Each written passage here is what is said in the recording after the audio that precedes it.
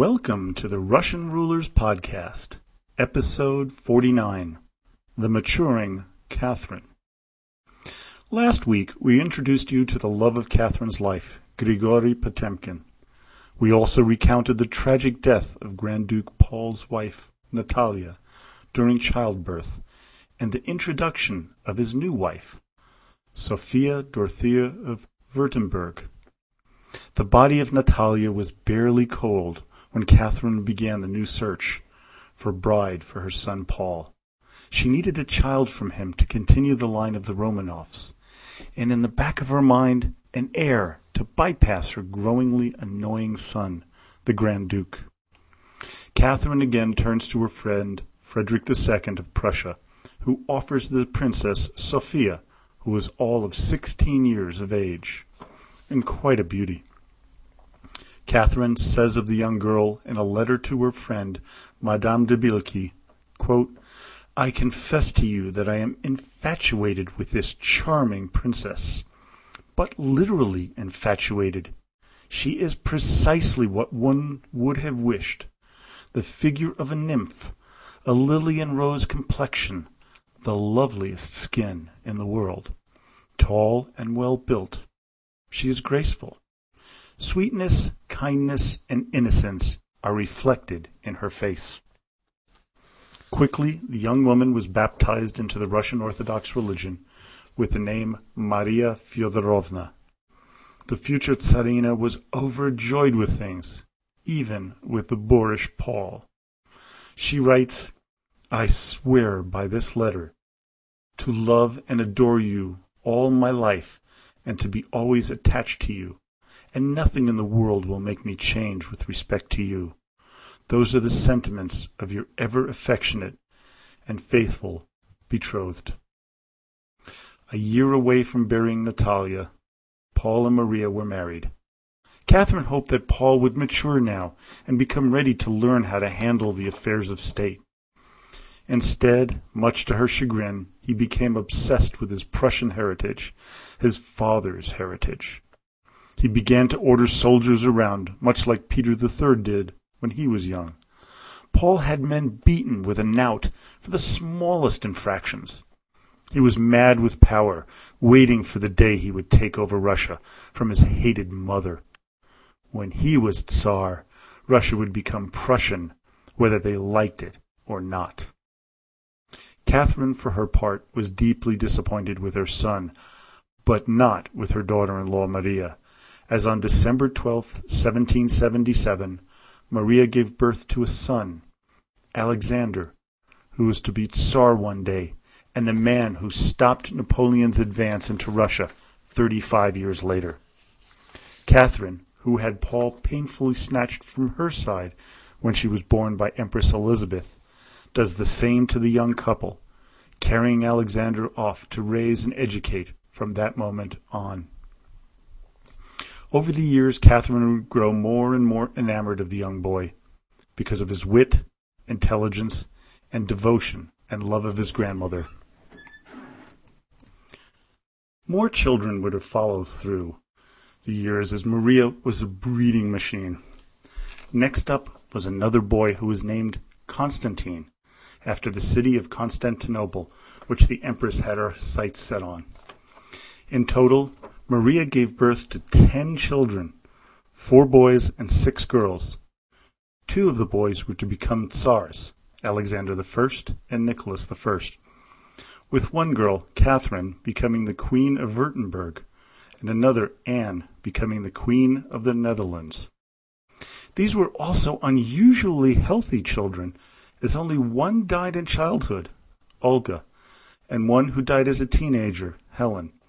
All the rest reached adulthood.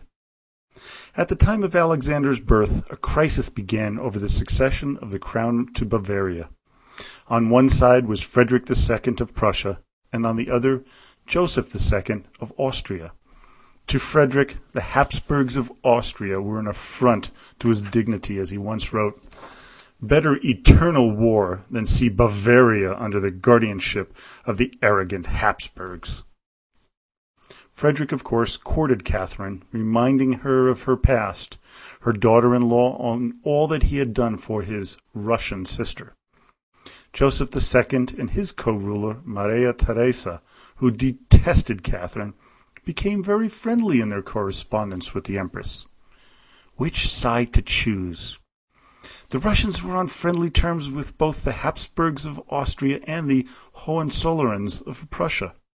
She wanted advice from her friend Voltaire, but he unfortunately died on May 30th, 1778. The Empress thought carefully about which side to choose, but she made her decision that the Austrians must give up their claim to the throne of Bavaria. Frederick was elated.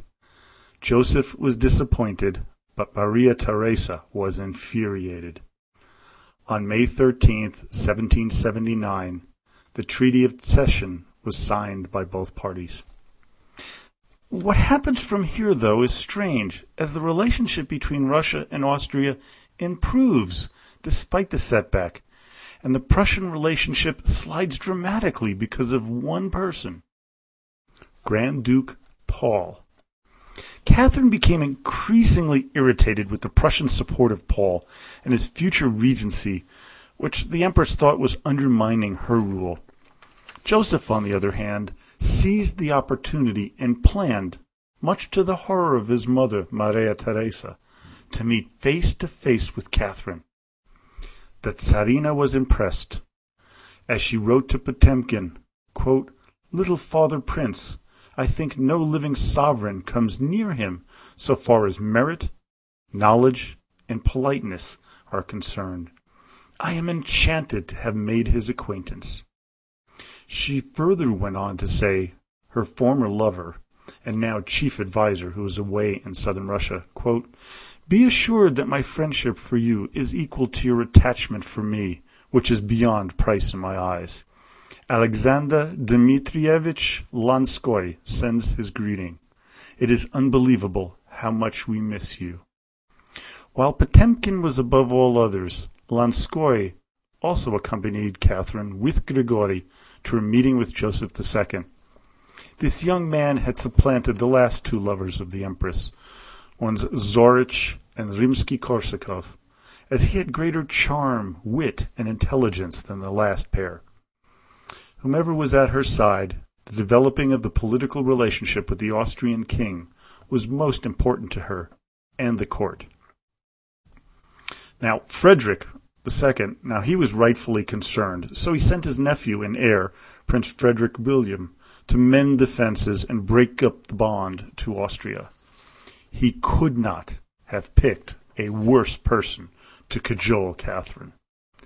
The Empress found the prince to be cold, crude, boring, and obtuse.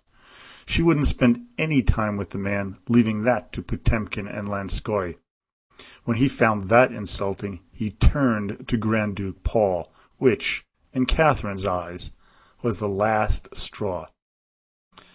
Both of Catherine's sons, yes, she had another, illegitimate son named Bobrinsky, were major disappointments to her, but the latter was never a threat, but Paul most certainly was, and now he was being more and more open with his distrust and dislike for his mother.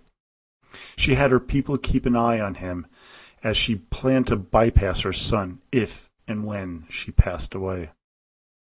The Prussian-Russian treaty expired in 1780 and was not renewed. Maria Theresa died that year as well, leaving Joseph to strengthen the relationship with Russia. Now was the time to hatch the plan to remove the hated Turks from the land of the Greeks, where the Russian Orthodox Church was born of. She needed the help of the Austrians to pull off her wild and ambitious plans. What Catherine had in mind was to annex all of the Crimea and set up a new country of Dacia, to take over Moldavia, Wallachia, Bessarabia, and other lands in the area of the Dnieper and Bug rivers. The Empress wanted her two grandsons to rule the two empires, Alexander, Russia, and Constantine, Dacia. The Austrians were not thrilled with the prospects, nor was Frederick II. The two sides squabbled over the territories they would control, that is, if they defeated the Turks, which was no sure thing, despite the weakened nature of that state. Paul, for his part, was becoming increasingly hostile towards Catherine, having been deprived of raising his two sons. The empress allowed them to raise the daughters, but not Alexander and Constantine. She had too much invested in them to allow Paul and Maria to take control of their upbringing. What Catherine did was to allow the Grand Duke and Duchess to go on a trip through Europe to visit all the major foreign courts, to take their mind off of things in St. Petersburg. Nikita Panin, who was now in his 70s, and angry with Catherine, tried to convince Paul and Maria that they should not go on this trip, as it was a plot to get them out of the country and deny them their place in the line of succession for the Russian throne. He almost succeeded, but when they eventually made their way off, where they trounced around Europe and impressed no one.